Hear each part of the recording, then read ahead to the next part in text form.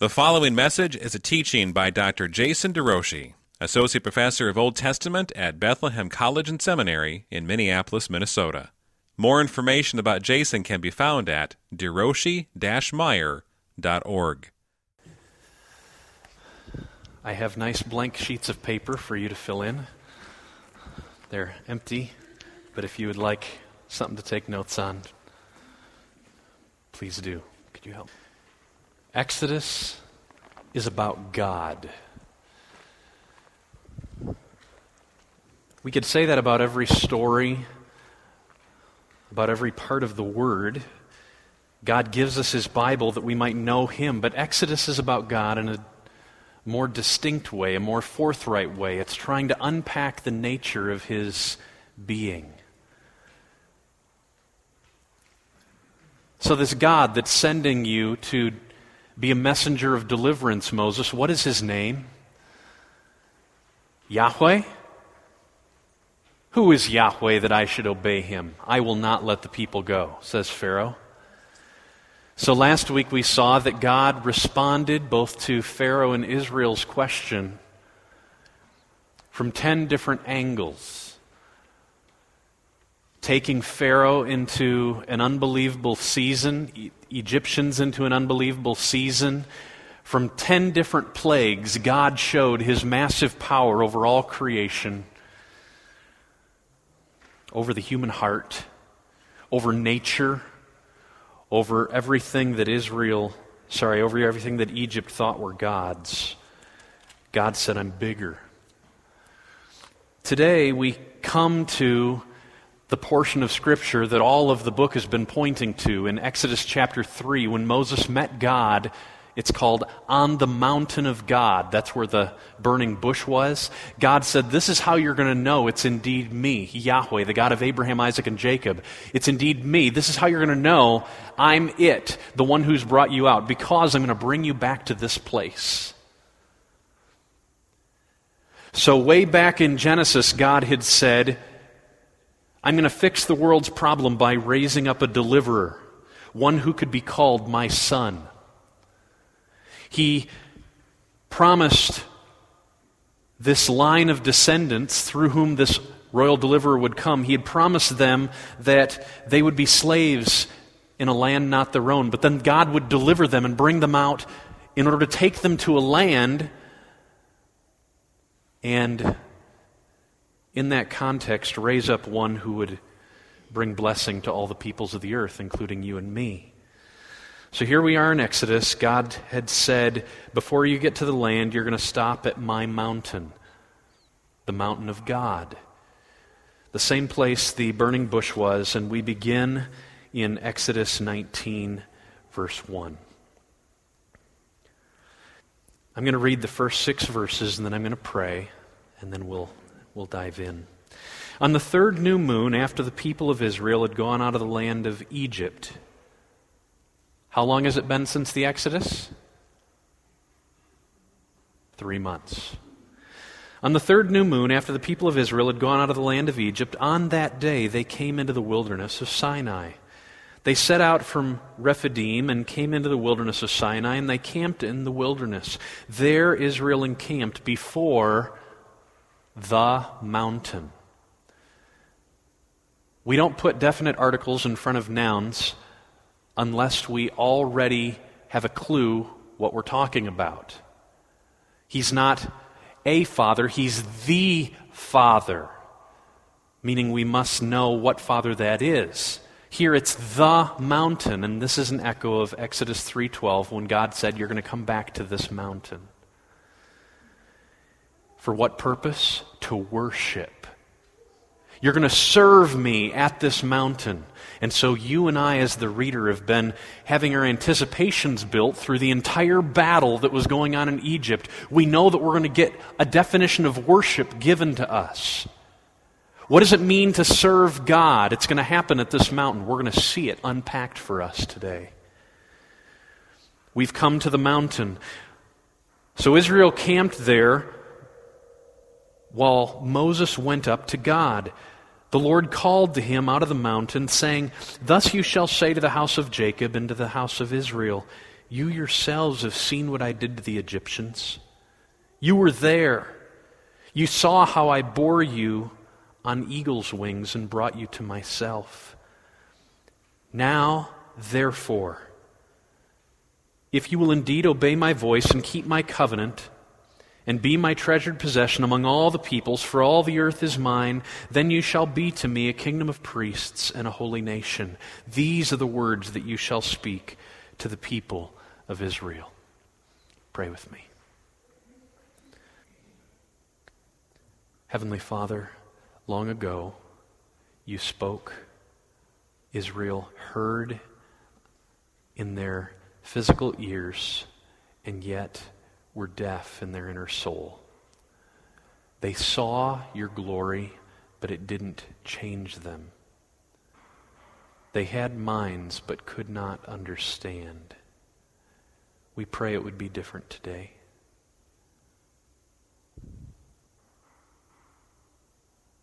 We pray that you would create upright fear in our souls, the kind of fear that's the beginning of wisdom, a kind of fear of you that trembles when we know that you're at work within us graciously.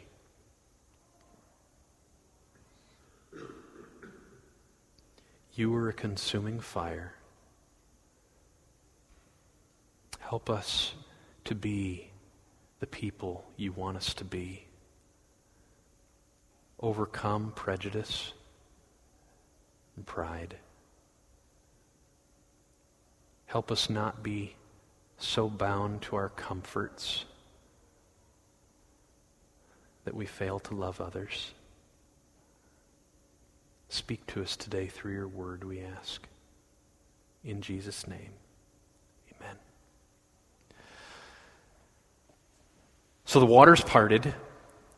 A wall on this side, a wall on this side. The ground became as if it were dry. A population, according to Numbers, totaling 600,000 male warriors over 20. And nearly all of them would have been married, plus the kids. So we're talking about a population over 1 million people that went through on dry ground. Then God, having hardened Pharaoh and Egypt's heart, they went in after them, and the waters came down, and God brought salvation to Israel. They celebrated on the banks of the Red Sea, and then they hiked on for 3 months, it says, to get to Sinai. And how quickly their celebrations changed to sorrow and frustration, even taking God to court in chapter 17, putting him in the docket and judging him. Why? Well, let's get a glimpse as to what had happened in these months. 3 months of Israel testing God in the wilderness. God tested them. Even today, he's going to test them like a metal worker tests his iron, making it more and more pure. That's how the time in Egypt is described. They were in a furnace, getting burnt up in order to purify them. But this isn't about God testing Israel and making them more holy. This is about Israel turning on God and not liking the situation that he's brought them in. The causer of all things has redeemed them and moved them into an intense season of suffering. Praise the Lord. No, they don't want to praise the Lord. This is what we see. 6 times we're told they tested God in 3 months. The first time happened before they even crossed the sea. They expressed fear that Pharaoh and his armies were going to overcome them. Didn't they remember how big their God was? When He said, let there be hail, there was hail. When He said, turn the water to blood, it was blood. When He said, let there be darkness, it was darkness. None of Egypt's gods had power to overcome Yahweh. Who is He? He's the one who controls all things. But they doubted at the Red Sea. The Egyptian armies could be seen. The dust from their chariots was reaching up into the sky. Israel freaked out, and God moved in. 3 days into the journey, after the Red Sea experience, what do we find? In the wilderness of Marah, Israel complained that the spring was bitter and that they were thirsty. 2.5 months into the journey, Israel complained that they were hungry. God gives them manna. Some in Israel fail to eat their daily allotment. Others in Israel fail to gather what they need for the Sabbath. You remember God said He would give them these little frosted flakes for breakfast every morning. Get what you need for the day. Do it for 6 days, but on the 7th day, I'm not going to give you any, so you need to collect double on Friday in order to preserve you through the Sabbath, which was Saturday. And some failed to collect extra on Friday, and they went out on Saturday morning, and they couldn't find any. They were testing God. They weren't believing His word. They were either disobeying or they were failing to listen. At Rephidim, when the people were thirsty, they quarreled with Moses and with God. So when we come to this chapter, over and over and over again, Israel has tested God's patience. How much love do I have to show you and you still doubt me? Yes, you're in a season of suffering. They're complaining, oh, I wish we could go back. I like the cucumbers we had when we were slaves. God had told them He would move them out of slavery and take them to the land, but they too quickly forgot where they were heading and wanted to go back because the season was really hard. It was very painful. It wasn't that God was distant. No, His presence was right in their midst. But somehow their eyes lost sight of the bigness of God and the favor of God and how much, even within the last months, He had proven Himself. I've shared this story before. It took less than a month. We were teaching in this class last year, Deuteronomy chapter 8, when we heard news, Teresa and I, that God was going to let us go get Ezra. And so we had battled for months against our own lack of belief and seeking to trust God. You had battled with us, so many words of encouragement, so many prayers, so many Bible verses, edifying encouragement as we persevered, not knowing if God would let us bring our son home. Indeed, we got the call, December 28th, and 2 days later we're on the plane to Ethiopia. In the midst of that season, having taught through Deuteronomy 8 in here, where it says, remember where I led you, Israel, through the wilderness these 40 years, in order to teach you, testing you, to humble you, to let you know what was in your heart. I wanted you to see that man doesn't live by bread alone, but man lives by everything that comes from the mouth of God. That's what I was teaching you. And then in the context of Deuteronomy 8, they're right on the brink of entering into the wilderness, and God's saying, I don't want you to forget what you learned in the past. And I found myself praying, even on the airplane, as we went to go pick up Ezra, God, help me not forget how you have stripped us of everything and proven to us that what we need is you. When all we have is you, it's enough. Help me not forget, just as you have helped us persevere well by your grace, not without failures, but you've upheld us. Now as we move into a season of plenty, you're bringing our son home. Help us not forget. And less than a month later was the pastor's conference on prayer. Teresa says, "Are you excited to go?" And I said, "Well, the topic's okay." And I went and I listened to that first Tuesday morning session, the first session I got to go to, and the first words out of the preacher's mouth were, "The level to which you're dependent on God is the level to which you'll treasure prayer." It had only been 3 weeks. And I had forgotten how great God had been and how needy my own soul was of that grace. It only took me 3 weeks. Within a matter of 3 months, Israel had tested God's patience 6 times. And so when we come to this story of God entering into, formalizing this relationship, we call it the Mosaic Covenant, we have to feel the weightiness of unbelievable grace. This is love undeserved. So when we look at verse 4 of chapter 19, "You yourselves have seen what I did to the Egyptians, how I bore you on eagle's wings and brought you to myself."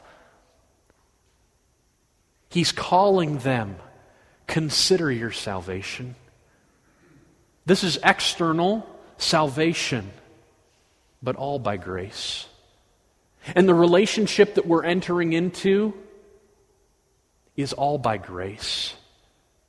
You deserve punishment, for you test me over and over and over again. But I, in my holiness, am still going to relate with you, Israel. We often don't think of the Old Covenant, the Mosaic Covenant, in the context of grace. But what I'm suggesting, in light of where the narrative has taken us, that we should think about it from the get-go. Israel doesn't deserve to be at the mountain, to experience worship, to enjoy the presence of God, but they're there. And it's where we are today. So this covenant renewal, God started something with the patriarchs. He's continuing it now with the Israel of God. He's called them His son in Exodus 3. My son. Exodus 4, rather. This covenant renewal and development that we're going to read about here, including the 10 Commandments and what's called the covenant code, the book of the covenant, it's driven by grace. It's driven by faithfulness. God has promises that are at stake. So to an undeserving people, He meets them. So let's look at these key verses. It really summarizes all of what Israel was supposed to be. I call it their Great Commission. These 3 verses, verses 4, 5, and 6, are all about Israel's mission, the basis of their mission and the nature of their mission. The basis of their mission comes in verse 4, and I use the word the basis, the foundation,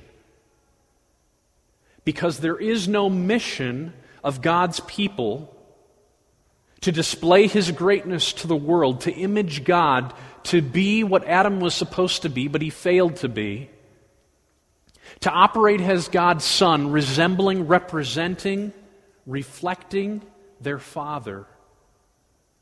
Israel has no mission if there is no salvation. So I want you to see that key word in verse 5. In the ESV it says, now therefore. Because verse 4 is true, verses 5 and 6 can happen. But there is no 5 and 6 apart from the foundation. So the basis of Israel's mission, which is going to be detailed in verses 5 and 6, is the fact that you've seen what I did for you. Before God ever calls them in verse 5, look at verse 5, if you will indeed obey my voice, if you'll keep my covenant. Before he ever calls them to be followers, obey me. Before he ever does that, Israel has already experienced the Exodus.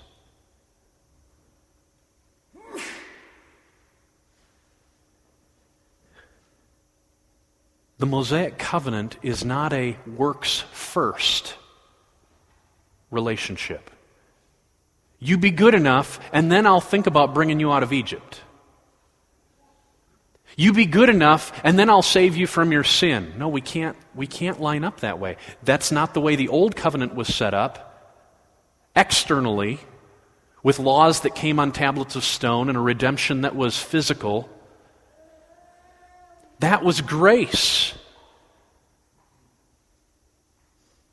And the grace of redemption preceded the grace of law-giving. And that's how it is in the new covenant as well. Only now it's internalized. Christ's work provides the foundation upon which we seek to be disciples. In fact, it's that work of grace, that redeeming work of grace that gives us fuel for being who we're supposed to be, imperfect as we are. Because I could not wake up tomorrow morning in order to pursue God, knowing full well how sinful I am, unless I knew that every sin I hope to conquer has already been forgiven. I'd be defeated from the beginning. If I didn't know God was 100% for me already in Christ. We have to have redemption as the basis of all call to obedience. And that's how it was for Israel. Basis moves to the nature. The basis of their mission, the nature of their mission. Israel was never designed to live for themselves. Through you, Israel, the world will be blessed. Remember?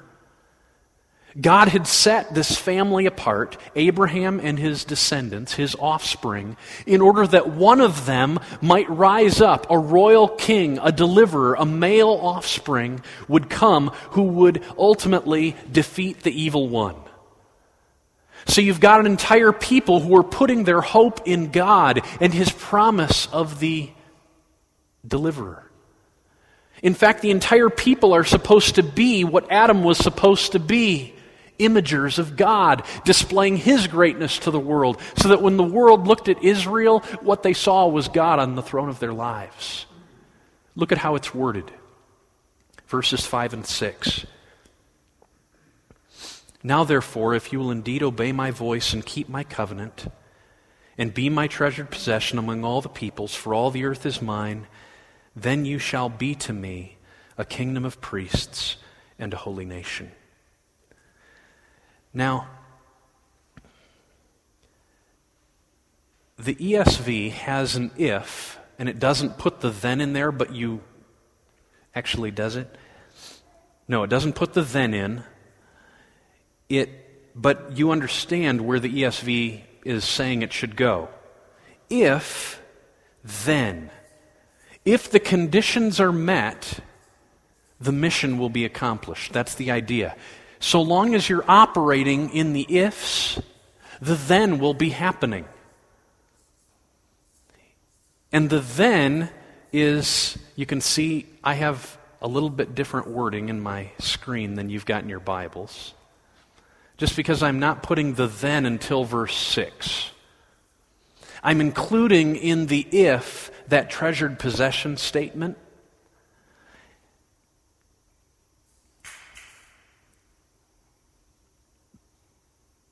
Hebrew doesn't use the thens that often.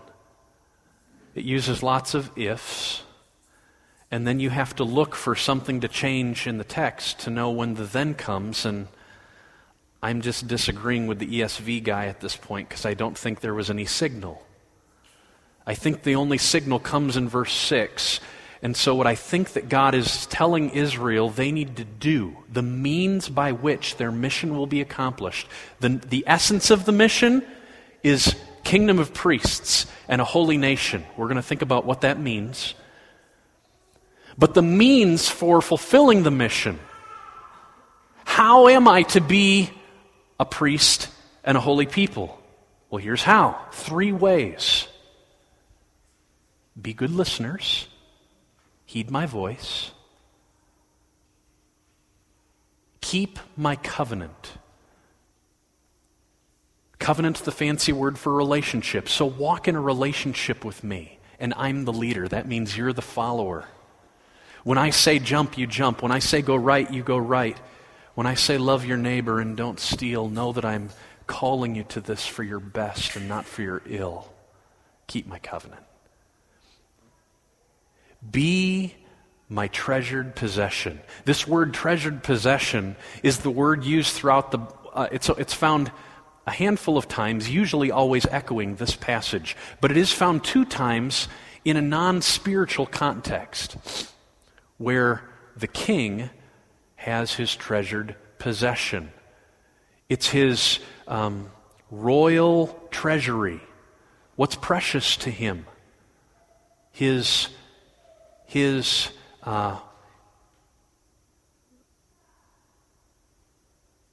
What he considers precious and most valuable. And I think God is calling us to live like that. Do you consider yourself a treasured possession of God? He desires that we live that way. As someone who's been claimed through war, and you're his bounty. It takes a new identification of mind to live as one who is unbelievably cherished by God. My oldest daughter is 12, and that means, or she's 13 in 3 weeks, which means that 14 years ago, my wife and I experienced a miscarriage that was massively devastating to our souls. We loved this baby, and God gave and God took away.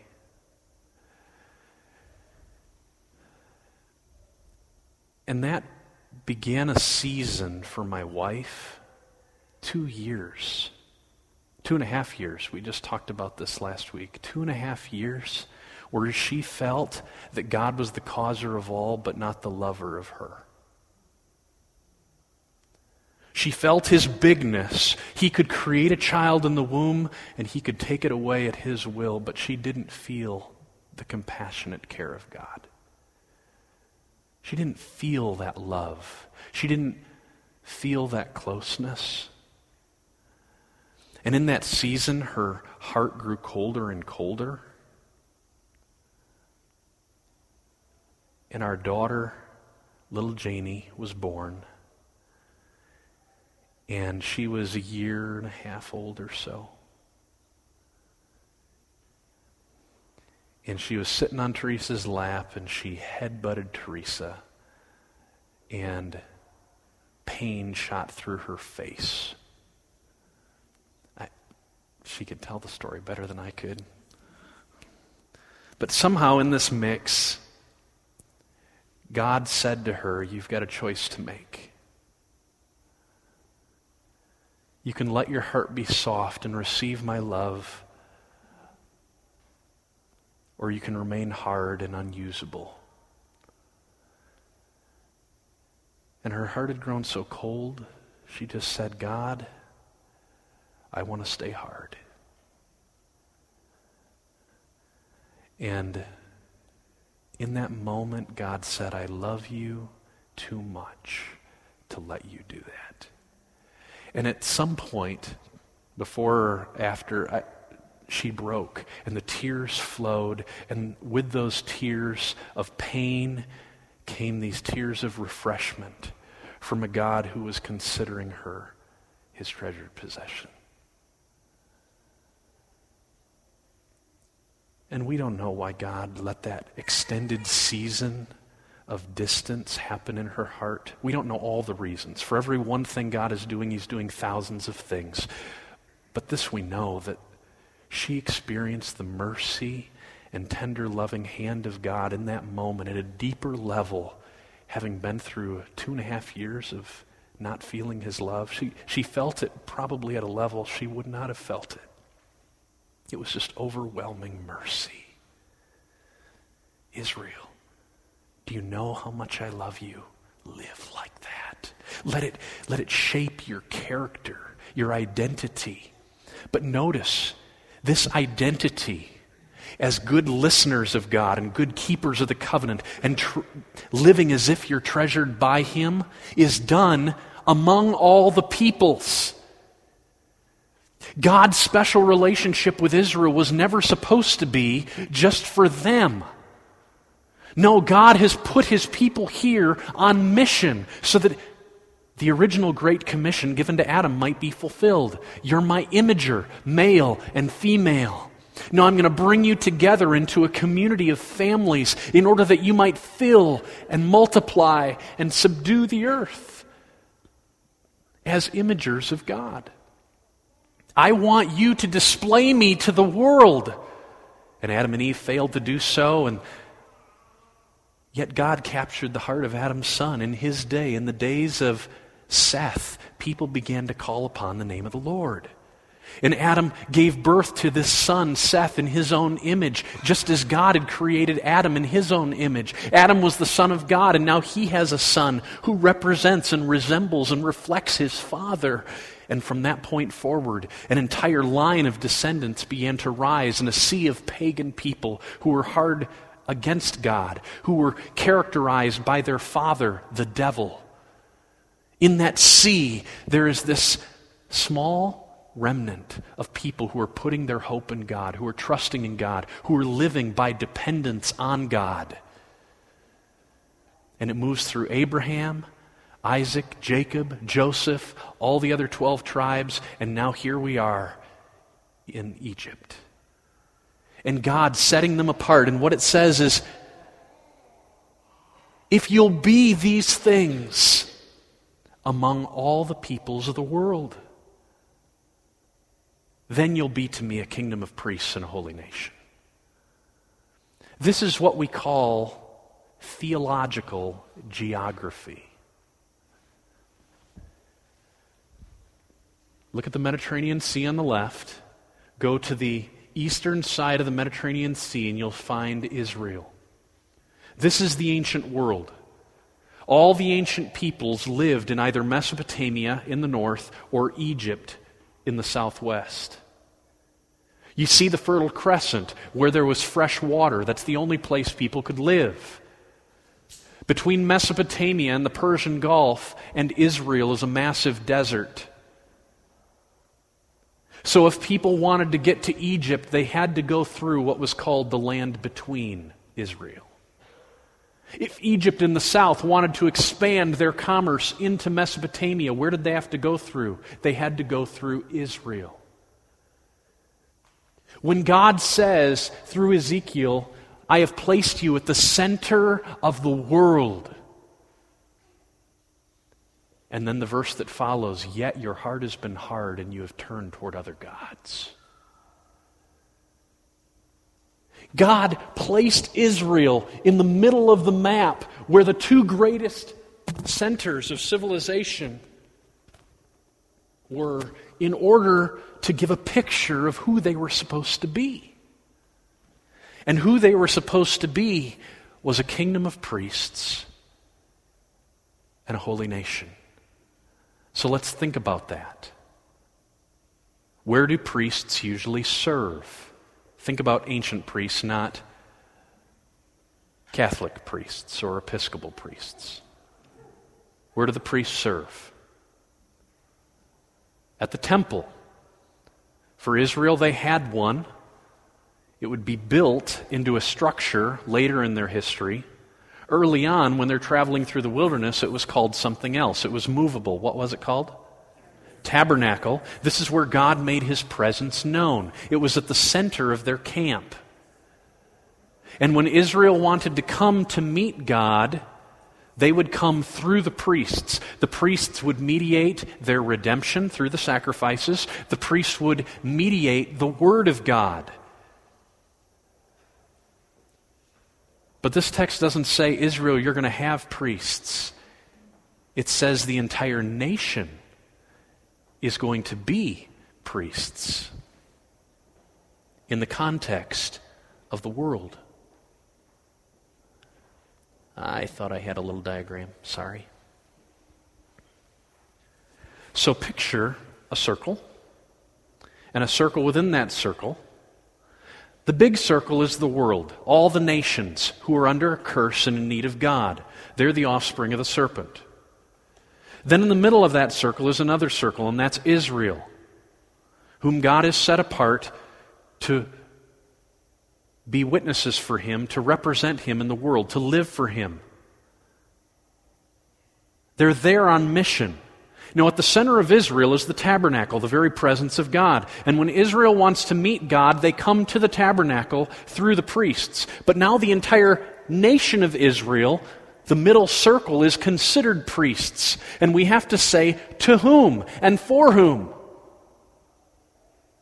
So when we read our passage, and it says, if you will, as the center circle, be living for me, heeding my voice, keeping my covenant, being my treasured possession among all the peoples.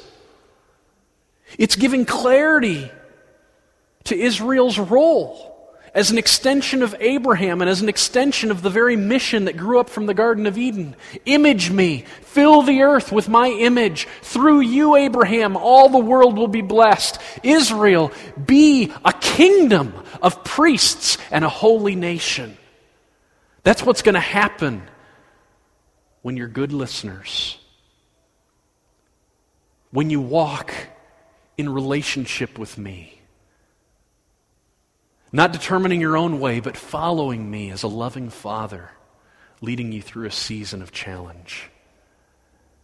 And when you live as if you're my treasure, something's going to happen. If you have that kind of mentality, Israel, something's going to happen. You're going to be who I called you to be. You're going to be fulfilling the purpose for your existence. You're going to be on mission. All of a sudden, you're going to be displaying me to the world. People are going to be coming to me, finding hope, finding help, because you've experienced it in your own life. That's how it was supposed to be. But that's not what happened. Because as we know, Israel, most of the Old Testament is a story of Israel's rebellion, failing to represent, reflect, and resemble God rightly. They didn't image Him. They weren't picture of holiness. Instead of being distinct from the nations, they looked like the nations. And so what God had said to Hosea, you're a priest, I'm going to remove you from being a priest. My people are destroyed for lack of knowledge. Because you've rejected knowledge, I reject you from bringing a priest to me. But that's not the final word. God's final word is never curse. It's always blessing. His purposes will never fail. And as far away as you run from God, where there is real repentance, there's real mercy. So let's keep reading. Since you've forgotten the law, I also will forget your children. But know this, after 2 days He will revive us, and on the third day He will raise us up. Why? That we may live before Him. That's priestly language. I will vindicate the holiness of my name, which has been profaned among the nations, which you've profaned in their midst. How will you vindicate the holiness of your name? How will you show that indeed you're holy, God? When you've got a bunch of people who aren't being channels of that holiness. When they look at us, they don't see that you're special. They don't see that you're our king. They don't see that you're cherished and worth living for. What are you going to do? This is what God says. This is new covenant language. The nations will know that I am the Lord when through you I vindicate my holiness in their sight. So the priests are holy, but they haven't lived like it. But the day is going to come, God says. Even though I've removed your priestly status, I'm going to give it back. I'm going to make you be what you couldn't be on your own. I'm going to do something before the eyes of the nations through you. But you are a chosen race, Peter says, a royal priesthood, a holy nation, church, a people for God's possession. To what end? I have made you not to live for yourself, but to live for me, that you may proclaim the excellencies of Him who called us out of darkness into His marvelous light.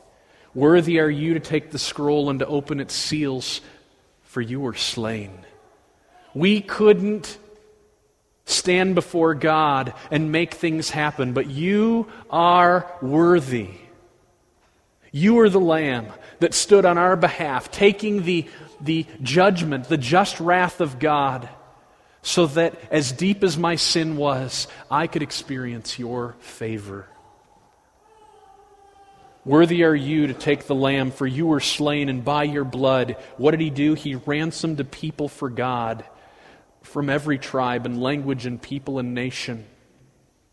And all of a sudden, He's appointed them to be a new Israel, to fulfill the mission of Adam, to display the greatness of God, to put Jesus on display.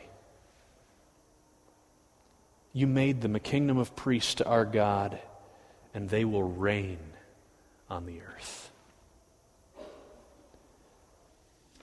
This chapter doesn't simply call Israel to mission. It unpacks the nature of the covenant relationship that they're supposed to keep. So you know the Ten Commandments. I've got a song going through my mind that my wife and I created for our kids when we memorized them. We could take so much time on these words. For example, we could consider how they're words of freedom and not slavery, words that address humanity's innate sinfulness, words of promise, explanation, and motivation, words for every context and not specific cases, words addressing the heart and behavior, words for memorization, words that prioritize life, words that call for loving God and neighbor. I get all that right out of the text, but what I want us to focus on today is this.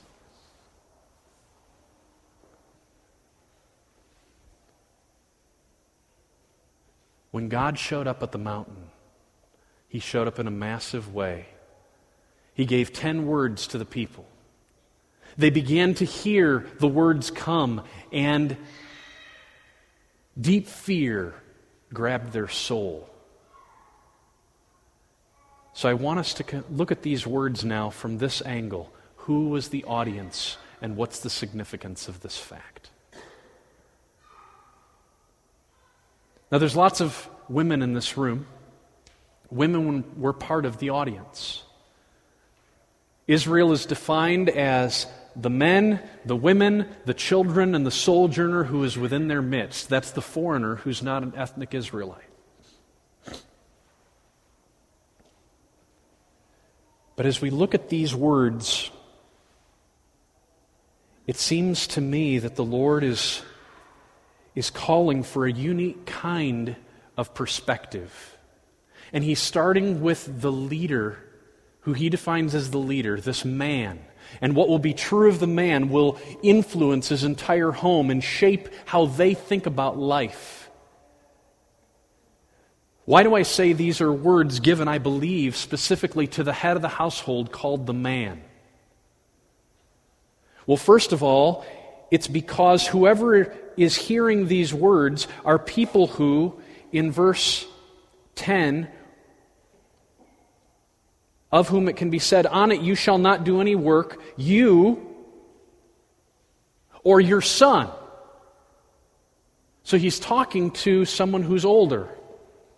But it would also influence the son and the daughter and the male servant, someone who can have male servants and female servants, livestock, the sojourner, and the sojourner who is within your gates that you have influence over. So He's speaking to an adult population that includes, and his words are going to have influence on the rest. But not only that, when he says, you shall not covet your neighbor's wife, he doesn't say you shall not covet your neighbor's husband. Which suggests to me he's addressing directly fathers, men, husbands.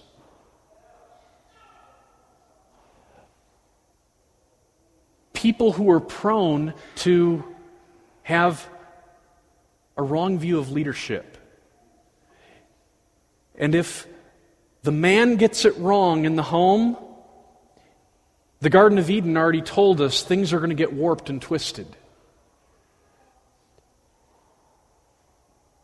And the 10 words, these 10 commands, as we often call them, are radical.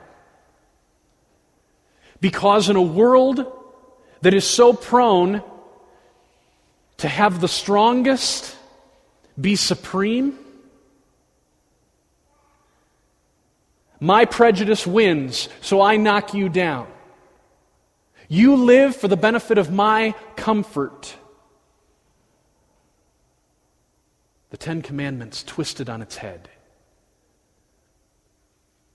So that the father who is here placed, this husband-father role, he's placed and viewed as the influencer of everyone around him. The arrow is not going toward the father as the leader, it's going away from the father as the leader. So that biblical leadership is being viewed as not self-focused, but other-focused. It defines leadership in 2 ways. As following and as serving. Being a follower of God. Israel, chapter 20, verse 3. After it places all of these commands to follow God, to live for God, in the context of redemption, I, Yahweh, am your God who brought you out of the land of Egypt, out of the house of slavery. It says, give God His right to your allegiance. You shall have no other gods before me. Live for me, not for yourself. Let me be the king of your life, controlling your interests, your affections. Today, Pastor John, his text was on those who sacrifice their children to demons. My thoughts were, what is guiding? What gods are people sacrificing to that create abortion? Gods of fear. What are others going to think? I'm not going to let them know. I'm just going to kill this baby. Or fear that I'm going to be inadequate. Or prejudice, God of prejudice. This baby is deformed. This baby is going to be disabled. So you sacrifice this child to your God of prejudice. Or your own comfort. This doesn't fit into my plan for my life. So you sacrifice the child on the altar to the God of your own ease. Or self-sovereignty. It's my choice to do what I will over the things that I control. And this text turns it on its head and says, you shall not kill. That doesn't say you have the right to life. It says you have to do all you can to work for the life of others. That's the kind of mentality I want you to have. I want you to work so that when it says, you shall not steal, that means your neighbor has a right to their property. And you live with a mentality that says, I'm going to work for you rather than working to get for myself. Honor your father and mother. It doesn't say demand honor from your children. It says you have a responsibility to not be putting yourself at the center in a way that draws all attention to you, but rather if you're called as by God to be the leader, that means you're the leader in following God. You're the leader in serving others. Get it right, Israel. This is not a world about you. This is a world about me and about loving those that are around you. Do you realize how much I've loved you, how much I've redeemed you, how undeserved you are, and yet you've received my love? Be that kind of imager to others. Reflect the kind of God that I am. So this is radical. These 10 words are radical in that sense. For a people that are prone to think only of themselves, these 10 words turn it on their head and put God in proper perspective and put everyone else around us in proper perspective. It doesn't deny leadership or headship. It just says a true leader is a servant. How do I finish? Look at 20, verse 20. So all the people saw the thunder and the flashes of lightning, the sound of the trumpet, and they got very afraid. They got afraid of this God who was big and who also had identified the nature of their own hard-heartedness, the nature of their own selfishness. He'd identified it. And they feared. But they feared in a way that wanted them to flee, that made them want to run. Exodus 20:20 says this, Don't fear this big God who causes all things, who alone holds your heart and who knows the deepest recesses of your soul. You cannot bury it from Him. Don't fear Him in a way that makes you want to flee. Know this. The words that I am speaking and the way that I am speaking are designed to this end. 2020. God has come to test you, that you may fear Him, so that you will not sin. That's the revealed purpose of the Mosaic covenant. And as you fear God rightly, you'll see obedience overflowing in your life. And as you see obedience overflowing in your life, you'll be fulfilling the purpose that God has given you to be a kingdom of priests and a holy nation in the context of a needy world who needs to see that He's worth living for. It's the fear of God that's the beginning of a life of wisdom. But Paul says, here's the problem with the world. There's no fear of God before their eyes. But Jeremiah said, echoing this text, for an Israel that didn't fear God, and because of that they sinned greatly and didn't fulfill their mission, Jeremiah says there's a new covenant coming. And I will put the fear of me in their hearts so that they will never turn from me. Jeremiah 32:40. I will put the fear of me in that day in their hearts so that they will never turn from me. And where there is fear, there is holiness. And where there is holiness, the mission of God is fulfilled. Right living all begins with God showing up in a way that creates the right kind of fear. So if you find your hearts taking sin lightly, you're not fearing our God enough. What does He say? Work out your salvation with fear and trembling, for it is the causer of all things who's at work within you, both to will and to work for His good pleasure. Tremble at the bigness of our God. Tremble at the reality of my utter dependence on Him. If you're taking sin lightly, the answer is not working harder for holiness. It's seeking greater levels of awe of the bigness of God. And in that context, the mission of God will begin to be accomplished in His church, in you. Let's pray. Father, we ask that You would show up. As we open Your word, speak. As we look at snowflakes or at sleet, speak.